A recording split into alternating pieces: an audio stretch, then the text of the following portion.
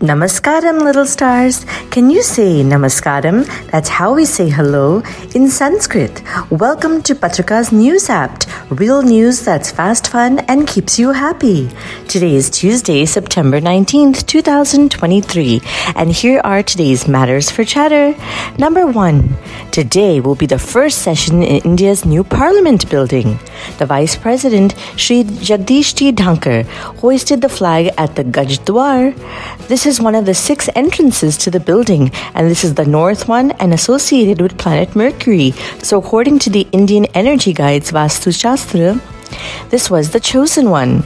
Other gates have a Hamsa, the swan, Shardul, a mythological character, Makara, an aquatic animal, the Asva, the horse, and the Garud, the eagle. All of them are articulated in beautiful red sandstone statues. The new parliament is part of the government's Central Vista project, designed by architect Bimal Patel. Number 2. Scientists claim that Antarctica's glaciers are melting at a faster rate than expected. As this winter, 1.5 million square miles of ice went missing. Not only will this cause rising sea levels, but the polar ice maintains world temperature and the white sheets bounce off the sunlight. And ice is a coolant, but it also keeps water warm beneath, working like an insulator. What are we going to do? Well, if we can get man to the moon and Mars, why is saving the Earth so difficult? Because it can't be done alone. We all need to work together as a team. Number 3. Finally, after a break of a year, the Shanti Swarup Bhatnagar Awards were announced.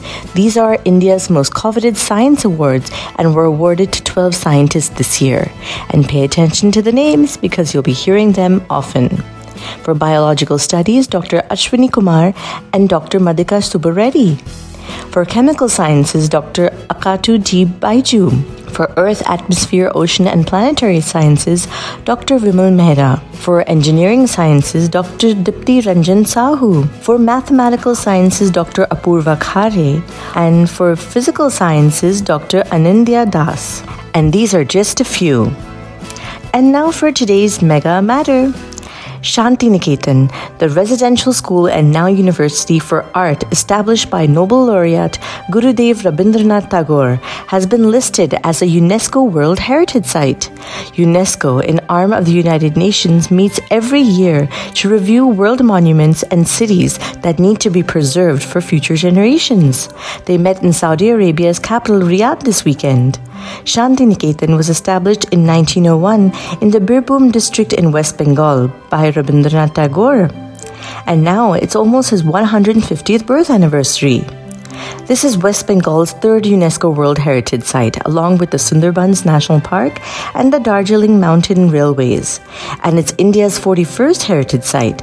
Others, which include the Taj Mahal, the Khajuraho statues, Ajanta and Ellora, the Humayun Tube, Mahabalipuram, Qutub Minar, Kaziranga National Park, Sanchi, Chittorgarh, etc.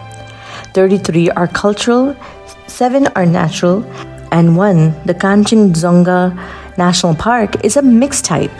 The other sites selected for this year's list include the ancient Jericho in Palestine, Jingbai Tea Forest in China's Pu'er, the Zarafshan Karakul corridor on the Silk Road for Tajikistan, Turkmenistan, and Uzbekistan, and a few others.